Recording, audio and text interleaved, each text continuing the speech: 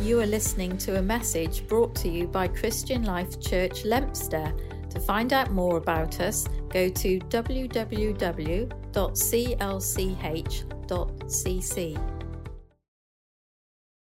Just as you are finding those verses, I'm going to give you kind of an update or a review of where we've been the past few weeks. So here in Leominster Church, we kind of abide by three key values, three key characteristics of what makes us who we are. And we've been preaching on those for the past few weeks, and this is a bit of a test now. The first one we did about 3 or 4 weeks ago begins with J. Joyful obedience. Yes, Reuben. So joyful obedience. The next one, which we did last week, which Paola did, began with S.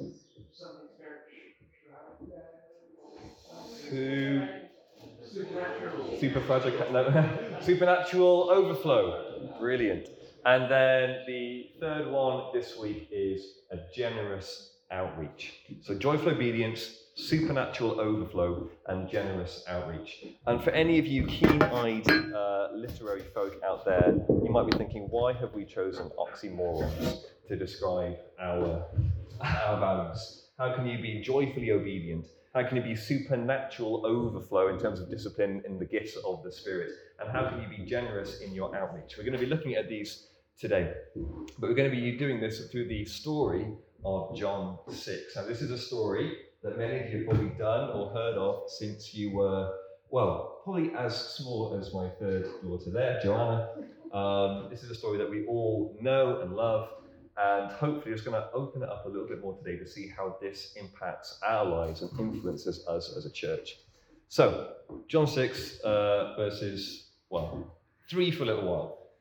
Then Jesus went up on a mountainside and sat down with his disciples. The Jewish Passover festival was near. When Jesus looked up and saw a great crowd coming toward him, he said to Philip, "Where shall we buy bread for these people to eat?" He asked this only to test him, for he already had in mind what he was going to do. Philip answered him, "It would take more than half a year's wages to buy enough bread for each one to have a bite." Another of his disciples, Andrew, Simon Peter's brother, spoke up. "Here's a boy with 5 small barley loaves and 2 small fish. But how far will they go among so many?" Jesus said, "Have the people sit down." There was plenty of grass in that place, and they sat down. About 5,000 men were there. Jesus then took the loaves, gave thanks, and distributed to those who were seated as much as they wanted. He did the same with the fish. When they had all had enough to eat, he said to his disciples, "Gather the pieces that are left over, let nothing be wasted." So they gathered them and filled 12 baskets with the pieces of the 5 barley loaves left over by those who had eaten. After the people saw the sign that Jesus had performed, they began to say, "Surely this is the prophet who has come into the world."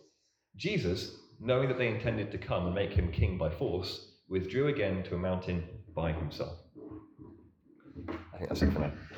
So, Holy Spirit, just as we open up these words and as we kind of, as we mine goodness and truth you have for us today from these words written hundreds and thousands of years ago, God, we just pray this morning that you bring conviction of things that are going to move us closer into your kingdom. Bring a directive this morning into our hearts, into each person right now, that moves us closer into your kingdom. Jesus, I thank you that these words weren't written just as a nice story, but they're words that are written that are life-giving. So today, God, we say we want this life. Help our eyes to be open, our ears to be open, and our hearts to be ready to receive what you have for us this morning. Amen. Amen. So, a large crowd was following Jesus. When it starts off by saying Jesus went to a mountainside, when you hear the words Jesus and mountainside, you've got to think Jesus' special place. I don't know where your special place is. My special place is going for a walk by myself with my earphones in. That's what I do. If I want to get a bit of downtime with 3 kids and a very loud house, that does happen quite a lot. So I don't know where your special place is. But Jesus has a special place. He invites his disciples along with him. And they come to sit down at the top of this mountainside.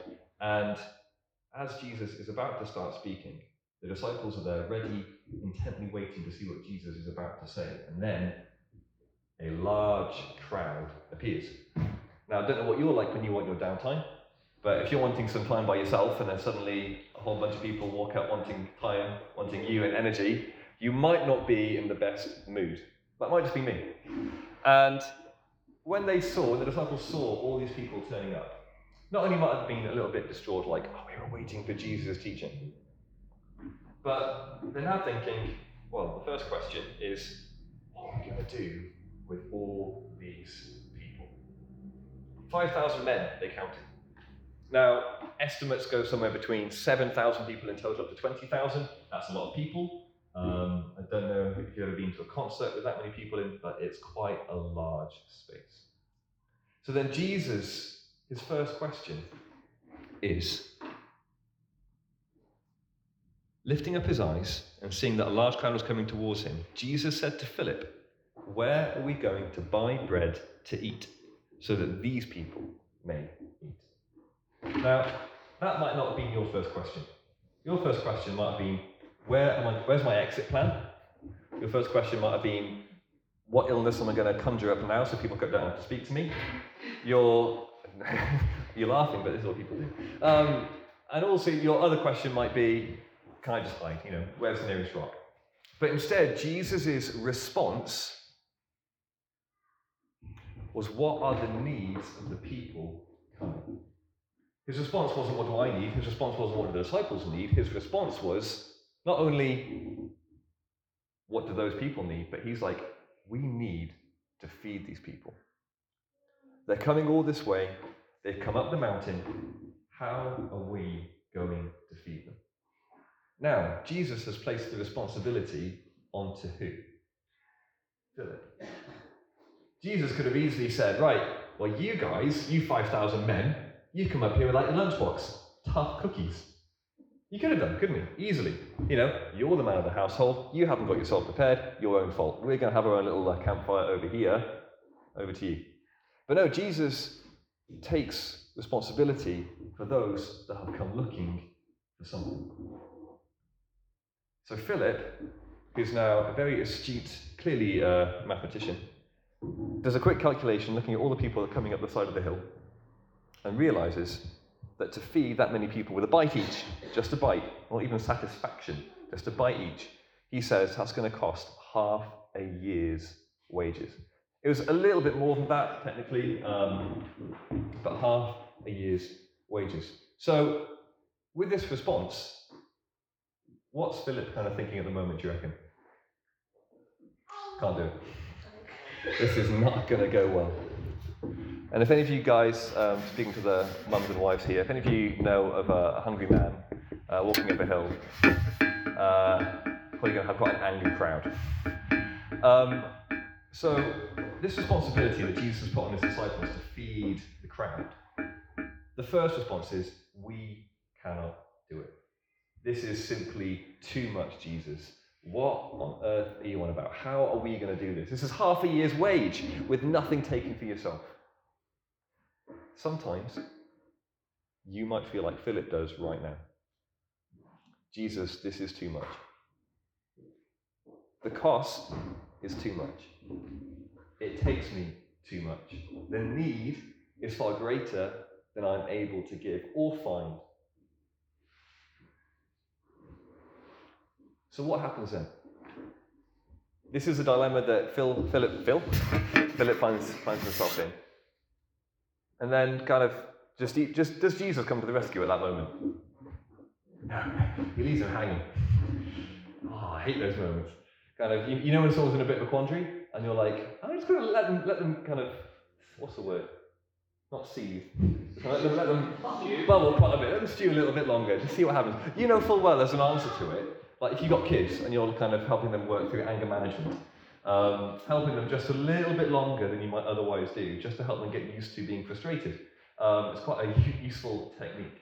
Letting them kind of gather their emotions, letting them understand what they're walking through, give them some words to work out what it is that they're feeling.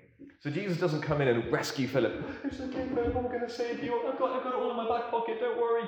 He lets Philip and the disciples worry for a little while. Now, at some point in that worry, in the 5,000 men that are there, up comes a little boy. Now, if you can imagine this being played out on a theatre scene, you've got 13 grown men, 12 grown men and Jesus. Jesus probably over here, looking kind of very wise and stoic. You've got Philip, who now suddenly feels he is the leader of the disciples, trying to work out how he's going to feed 5,000 people over in that direction.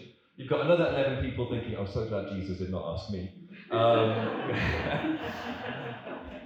You've got a whole crowd of people over there. All these guys here pulling their hair out. What are we going to do? How are we going to make it work, Jesus? And then out of this crowd of people, who comes out? A little boy. Now, have any of you guys seen Oliver? Yeah? I'm kind of imagining a little scene like this. You've got a little boy, can't go any further. Huge crowd of grown men. Small, panicking crowd of grown men. Out of the midst comes this little boy with his brown paper bag, and what's he got in it? He's got 5 loaves and 2 fish. Now, that's not... Now, John, the guy who wrote this book, he says 5 barley loaves. Now, the reason he wrote down barley loaves as a who really cares what's it made out of? It's just 5 loaves of bread. Barley is the cheapest possible thing you can get to make a loaf of bread out of. Okay?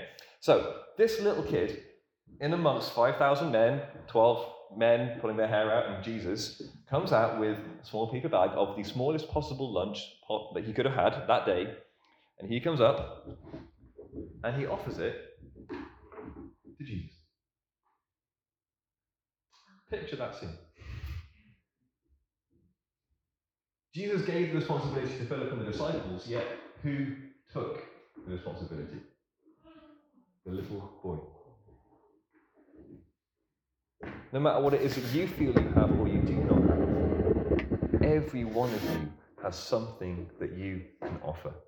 No matter if everyone else around you is pulling their hair out, is not knowing what to do with their responsibility, is unknowing in terms of what we're going to do with this mess, what we're going to do with this seemingly huge problem in front of us, God has given you a brown paper bag full of everything you need for today. So this little boy comes up and he offers it to Jesus, and Jesus says he gives thanks. Now the word for give thanks is actually Eucharist. Jesus Eucharists this lunch. Now, if any of you guys have been around church for a little while, Eucharist is also the communion. Jesus is taking communion. And he blesses this food. He blesses this resource that this little boy has given. It was all he had, but he gave it over. Jesus takes it and he gives thanks. And in the Eucharist that he gives, the classic Jewish Eucharist, or the classic Jewish blessing for food as you break bread, is actually not about blessing the bread itself, but blessing God. Jesus takes the little that this boy had in faith, in hope, in desperation, and he says, I'll just thank you, God, bless you, God, for this. Jesus offers this resource not over to the people first, but over to God first. Because at this point, we don't know, well, we don't, Jesus does. We don't know what's going to happen with this. The 12 disciples still don't know what's going to happen with this. The 5,000 hungry men are really hoping something really cool happens, but they don't know what's going to happen with this. You don't know what's going to happen in the next step in your life right now. There are moments when you've probably given things over to God in sacrifice, moments that you've given offerings over to God, time, money, emotion, family, friends. You sacrifice something over in hope. It might not be much, but Jesus, here you go. And we're waiting to see what happens next. So as Jesus then distributes out these 5 loaves and 2 fish, which doesn't work out between 12 men, that's not mathematically kind of, you've got like half a head, half a tail, I can't imagine being the disciple that gets the tail and the fish, trying to give that out to people. It'd be a bit embarrassing. But he starts giving out this food, and I can't imagine what the disciples were feeling, but by the end of it, they noticed that everyone wasn't just fed with a morsel, wasn't just fed with a bite.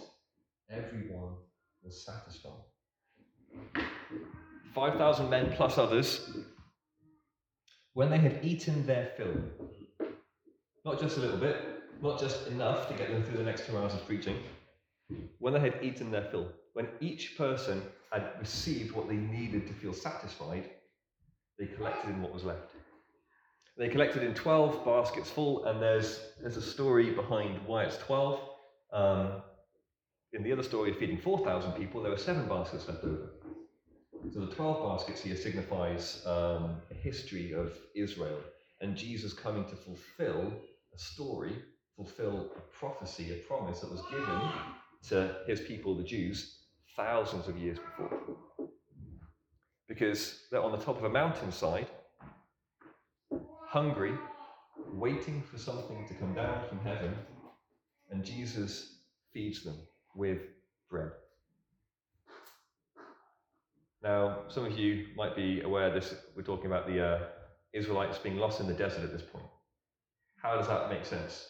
Because in the desert, what did the Israelites receive each day of their walking in the desert? They received bread each day. So Jesus is now here saying, well, you remember that story that you talk about every year, coming into Passover? Here's what's happening now. You've had your fill. We're going to collect it back up. There's 12 baskets, 12 tribes of Israel. There's an echo here that would have been very clear to the people who were receiving it at the moment. And what does he say then next? When the people saw the sign that he had done, so this is John telling you that when the people who received it understood what Jesus was saying, they said, "This is indeed the prophet who has come into the world." It was obvious what was going on here. Perceiving then that they were about to come and take him by force to make him king, Jesus withdrew again to the mountain by himself. So when Jesus was providing for his people, the Jews, what was their response? We want to make you king. You have given us a fill. You have filled our stomachs in the way that God back in the desert times did. This is happening now, so Jesus, clearly you must be king because you have fulfilled our needs. So what does Jesus do? That's when he runs away. He didn't run away when they wanted something. He didn't run away when they were disturbing his me time. He didn't run away when he wanted his teaching time with his disciples. He ran away when they wanted to make him king. Honor before the hour isn't honourable. Honor before the hour isn't honourable. So he goes by himself and he leaves the story behind. Now, I want to give you 3 points from this story. Very quickly, and they're going to tell us what this kind of means for us in Leominster at this moment in time. So, 3 words. Awareness, movement, provision. Awareness, movement, provision. This story of Jesus feeding the 5,000 gives us a story of our life and our salvation and the way in which we interact with others through the Holy Spirit. Because the first thing is, your faith in Jesus is not just about you and Jesus. Your relationship with God is not just about your relationship with God. Jesus came to earth in the flesh to save you as an individual so that you might be changed and transformed to become the hands and feet of Jesus in this world. Your faith is never meant to be an individual thing. Although Jesus saves individuals, he individually makes us one. Individually, we will form the body of Christ. The moment you accept Jesus, the moment you realize that he is who he says he is, you are entered into that family, that corpus, that bride, that family. So this is a moment when Jesus and the disciples were kind of sat by themselves, ready to do their own thing, have their teaching downtime as a crew, and then suddenly they realize there's a crowd coming. That awareness of something and someone else with a need is absolutely fundamental to your growth and development as a Christian. If you think that your faith is only about you and Jesus, then you are missing probably the greatest aspect of your salvation that you will see in this earth, on this earth, in this time, in the flesh. There's an awareness that we need of other people who need something, who are yet to be satisfied. Secondly, as well as giving us an awareness of those in need, we then have a movement towards those in need. I'm very well aware of my 11-month-old crying at night at 3 o'clock in the morning. That doesn't always lead me to movement towards her at 3 o'clock in the morning. Just being aware of something does not necessarily you move towards it. There has to be a change from awareness to movement. And this is the responsibility. Jesus says to Philip, where are you going to buy the bread to feed these people? That awareness causes a movement in the disciples. What are we going to do as a result of the need that we've seen and made aware of in other people? This is the question for you, where, well, if God has done this for me, what does this mean for my neighbour? What does this mean for my work colleague? What does this mean for my family? What does this mean for the people I meet every day? How is it I can meet the needs of people around me that I am now aware of? For those of you who have been a Christian for any amount of time, if people know you're a Christian, or people at the very least know that you are a good ear to listen to, they will come to you with problems and needs and prayer requests. I can guarantee you that almost everyone in this room has had someone come to them and say, I know you're a praying person, I know you're a religious person, I know you're a person of faith. Can I just tell you X? Can I just let you know Y? I've not told anyone else this, but Z. God encourages us to be made aware of situations, not just so we can pray to Jesus for them, well, that's a great thing to do, but also so we are able to move towards them to help fulfill a need. Yeah? So awareness, movement towards the other person or people. Thirdly, provision. Did the disciples provide the meal by themselves? No. God has not put other people in your lives purely that you as an individual can meet their needs. The scale of the worry, the fear, the hurt, the hunger that people have is too much for you as an individual to fill by yourself. It is too much. The trauma that people have lived through, the experiences that people have lived through, just your coffee cup quotes, although they might be nice, are not enough to fill the gap, to fill the void that these people have. So what is the intent of that movement? The intent is that we don't just move towards them, but we also move towards God. The disciples were over here, frantically panicking about feeding 5,000 people, but it took a little boy with the smallest amount possible to feed all those people. Not in his own power, not in his own ability, not from his own provision, but because he gave it to God. Jesus gave the Eucharist, blessed God with what this boy had given, and provided for the crowd with this provision.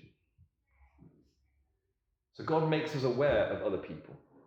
We move towards other people. We move towards God, and God is the one that provides for their need. So that's in brief the story of Jesus feeding the 5,000. But what happens after this? They wanted to make him king, so clearly it's all going to go well, right? Well, we know what happens at the end of all the Gospels. The next part of the story, I think it's end of John 6, 48, I think.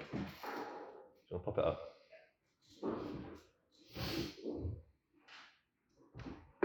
So Jesus then makes it really clear why he did this miracle. He then says to the crowd that had followed him again, I am the bread of life. So he's just fed them. It's quite a miracle. People followed him because of it. And he now says, I'm the bread of life.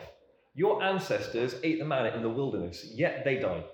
But here, he's pointing to himself, is the bread that comes down from heaven, which anyone may eat and not die. So is this bread better than, the same as, or worse than the previous bread? Better. Just making sure. So this bread is better than that bread. Who gave the bread over in the desert? Who gave that bread? God. And Jesus is saying, I'm the bread that you're not going to die from. So what's better? Jesus' bread. Yeah? So I'm saying this because sometimes people say, Jesus didn't say that. Well, if you picture it, it's very hard to see any other way of reading this situation. I am the living bread. Now, I know the bread goes often when it goes mouldy, but bread doesn't move, does it? Yeah, it's not living. It hasn't got the Mrs. Gren stuff, does it? Yeah, sorry, that sounds GCSE. Or the movement, reproduction kind of stuff. Yeah, it doesn't have that. It's bread. It's cooked. It's baked. Yeah? Depends how long you eat it. How long you eat it, yeah. There's Ruben who's going as a little fungal thing in the corner, yeah. I am the living bread that came down from heaven. So think about this, living bread. Jesus, also known as the living water. There's a link here, just help you with that one. Whoever eats this bread will live forever. This bread is my flesh, which I will give for the life of the world. And then the Jews began to argue sharply among themselves, how can this man give us his flesh to eat? Now, are the Jews, Jesus' people, so happy at the end of that little bit there? No, they're a little bit confused. Yeah? Well, Jesus has given us some food to fill our bellies, but now he's talking about food from heaven, and now he's talking about his flesh is what we should be eating. What's going on, Jesus? What on earth are you talking about? So he makes it clear to them. Next bit. I think it's next bit. Yes. So he went on to say, because sometimes Jesus needs to help us with understanding what he said. This is why I told you that no one can come to me unless the Father has enabled them. From this time, many of his disciples turned back and no longer followed him. The only way you can come to know God is if you eat Jesus. Yeah, that doesn't matter. For some of us, that hasn't helped. He's just fed 5,000 people with a miracle, insinuating that he is greater than God. They wanted to make him king. But clearly he's realized that these guys have not understood the purpose of the miracle. The purpose of the miracle wasn't to fill their bellies, it was to fill their hearts. It was to fill their lives, not with their own lives, but the life of God, the eternal life. The life that you will not die from. So he says, this is why I told you that no one can come to me unless the Father has enabled them. Now, I'm not one to often talk about Christian cannibalism, but this is exactly what the Jews would have been understanding at this moment in time. And if you do not believe me, the last verse on that screen tells us otherwise. You think, oh, Jesus would never be that harsh and that, I don't know what the word is, ambiguous. I am the bread of life. Eat my flesh. You will go to heaven. You'll be with God and have an eternal life. Yeah, that's the set out of Jesus' argument. Jesus never said to eat him. Jesus never said to eat him. He did, really clearly. And then, last verse. From this time, many of his who? People who follow Jesus. So people who were on the, not the in crowd, but the larger crowd. People who followed him on a fairly regular basis. They turned back and no longer followed him. Why? Why? Because they thought he was crazy. Absolutely. What on earth are you talking about? We can't eat animal blood, Jesus. That's weird. That's sacrificial stuff. That's not edible. So they left. I don't know what you'd be feeling at this moment, but if you've been in a space where you've got thousands of people following Jesus, want to make you king, and then Jesus is like, oh, you've clearly not understood. Here's what I really meant, and then they all leave him. The disciples at this point would have been feeling pretty devastated.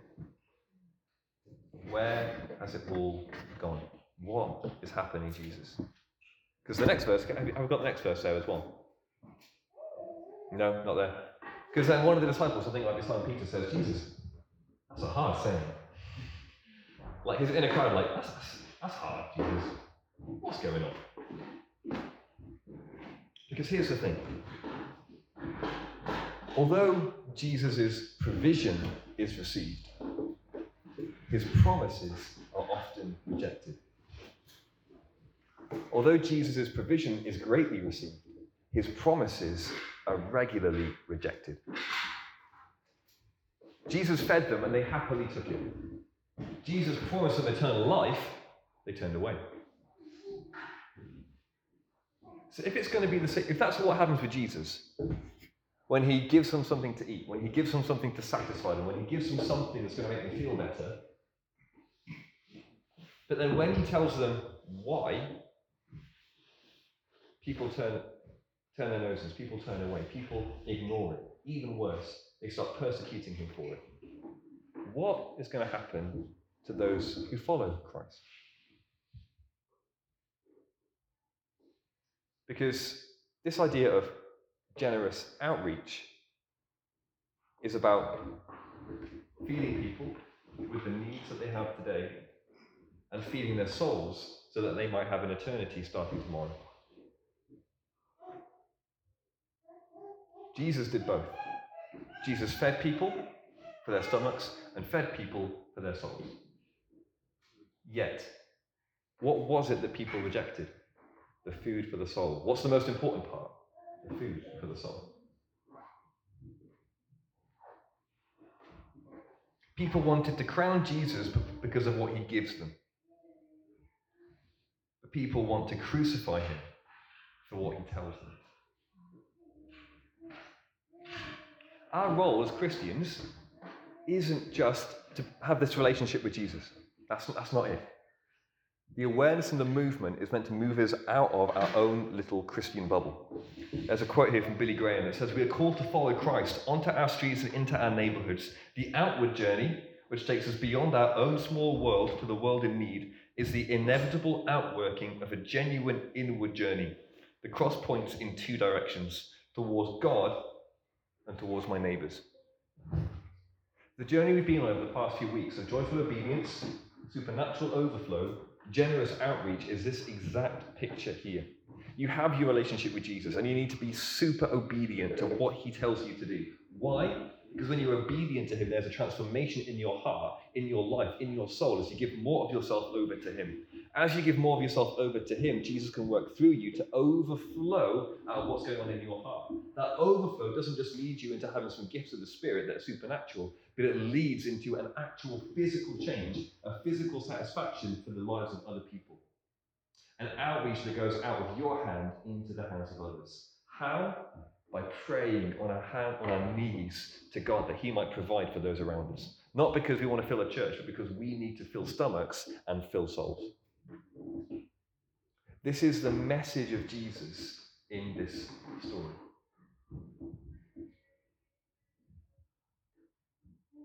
Evangelism isn't just a mouth that speaks, but the hand that feeds. So what does this mean for us today? What does this mean for Leominster Church here? What does it mean for you guys who are sat there right now? What do we do with this? Now, I can imagine a couple of pictures here, or a couple of challenges that you might have had in your Christian walk around things like providing for those in need and telling people the gospel. For some of you, these might be on two opposite ends of a continuum. There's social justice over here, food banks, refugee camps, helping those in need, doing the shopping for your neighbour, those kind of things, helping practically. Over the other end, there's telling people the gospel, giving it to them clearly, concisely, effectively. How is it that these two things come together?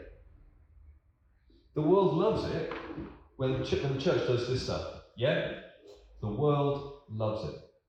Up until very recently, the church was the biggest contributor to youth work in the UK. The church is the biggest contributor to the foster care system.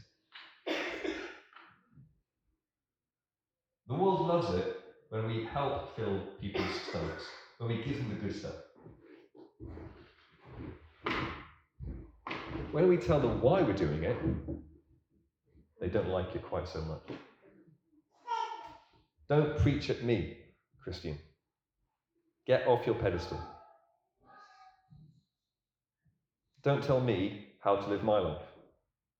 These are the challenges and the objections that we get, that you get. But this is exactly what Jesus did.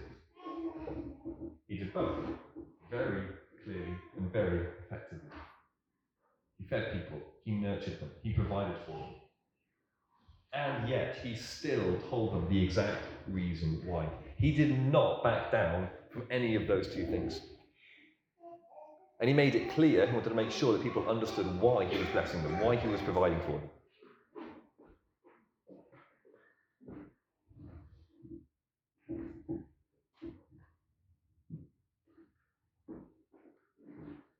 People like compassion, they like peace, they love justice, they love love. Oh, it's not working. They can swallow all the programs that the church will have on offer to help people through things. Yet they cannot stomach the reason why. They cannot stomach the message. So where the church offers love without life, we are disconnecting the means or the meal from the message.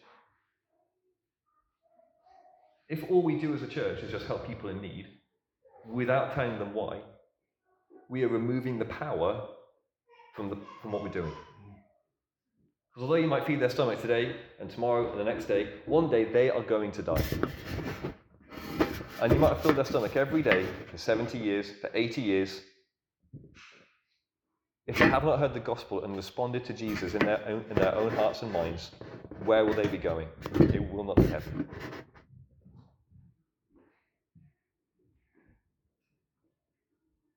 It doesn't mean we don't do that, but we need to be careful that if we're doing that, we need to make them aware of why.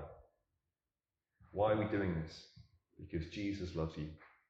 Because of what Jesus has done in my life, because of what he means to me, because of how he's changed my life and transformed my life, this has enabled me and provided for me to meet your need. It's kind of a little quip. Jesus loves you. Because he absolutely blinking does. And because he loves you, I'm going to love you. I'm going to love you so much that it hurts. I'm going to love you so much it's going to hurt, not just you, but me. This is why it's a generous outreach. Because who provides for these people? It's not you, it's God. Who's got access to your bank account? Don't just say your wife. If God doesn't have access to your bank account, the generosity that he would be working through is diminished. The faith that he could grow in you is diminished. The fruit that could be born from you and that act of generosity is diminished. God will work despite his church. God will work despite you and your lack of faith. But he wants to work through your faith.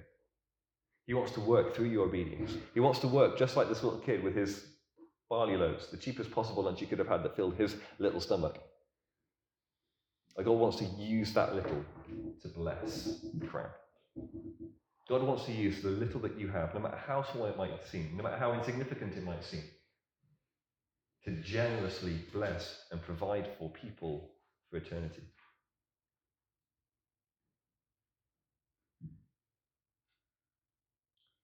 In the reckoning of man, there is always a deficit. In the reckoning of Christ, there is always a surplus. Jesus changed that little into too much, an abundance, a blessing, a significant blessing that had meaning. If we don't give our little over to him, the provision that he could have provided will come from somewhere else, and we are out of that story.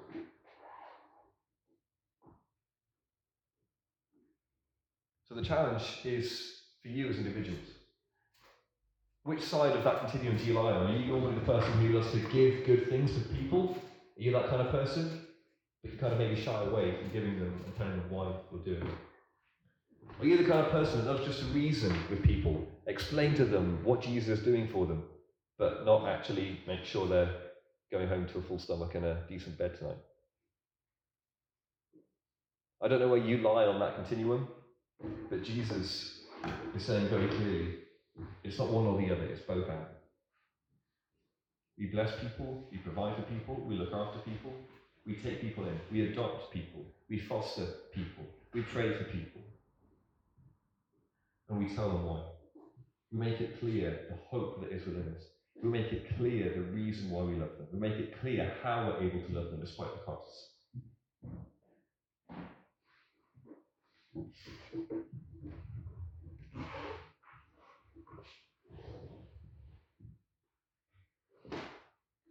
So just like there was a surplus left over from the feeding of the 5,000, there will be kingdom gifts spilling over from your kingdom obedience. There will be gifts that come out of the surplus of you being obedient to what Jesus is asking you to do.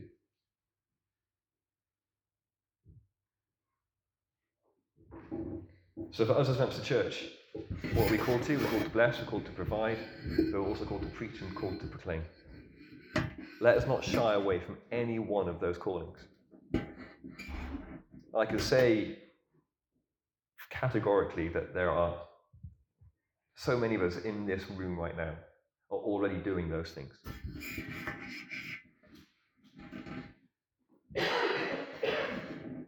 But my prayer for you guys, my prayer for us as a church, is that we step into a new phase, a new place of blessing and anointing in that. And I don't know what that means for each individual, because this church is only made up of individuals. I can't tell you all to go and do something. God does. That's what the Holy Spirit does. The church works well. The church is blessed when each individual in it is fulfilling the role that Christ has given them, is being obedient to what Christ has given them. And as I said, I don't know for each individual here what that means. I don't know for each individual what that cost is. I don't know what the price to pay for you will be to be obedient, to see that provision miraculously come down from heaven, to meet the needs of those around you. But I do know that when you step out in faith, when you're obedient to what Jesus has asked you to do, when you give what little you have to meet the needs of others, Jesus will take it. It will be a blessing both to God and to those around you, because the cross goes in two directions. Let's pray.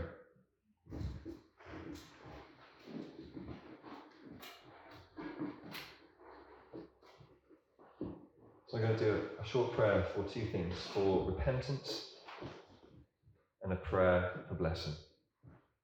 So God, right now, we as a church full of people who love you, we want to say sorry, God, for the times that we've been so self-centered and self-motivated that we haven't even been aware of those around us, that we haven't been made aware of those even in our midst who are in desperate need of something more. Forgive us, God, for having been so focused on our own little space that we have forgotten the wonderful world and the beautiful people you've put around us. So God, I pray now for a blessing that as we move towards those around us, as we move towards those in need, as we lift our eyes up to the horizon to see what it is that you've got for us, this church, and this town around us, God, we ask that you bless us both to provide to those, but also to proclaim your message of eternal life to those as well. Give us the words in season. Give us a word of hope and love and life. May your Spirit speak through us.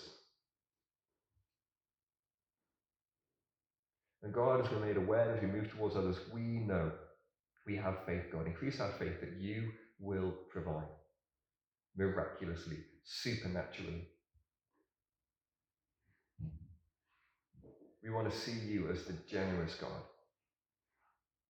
Whereas we might just see little, God, you see a heck of a lot more.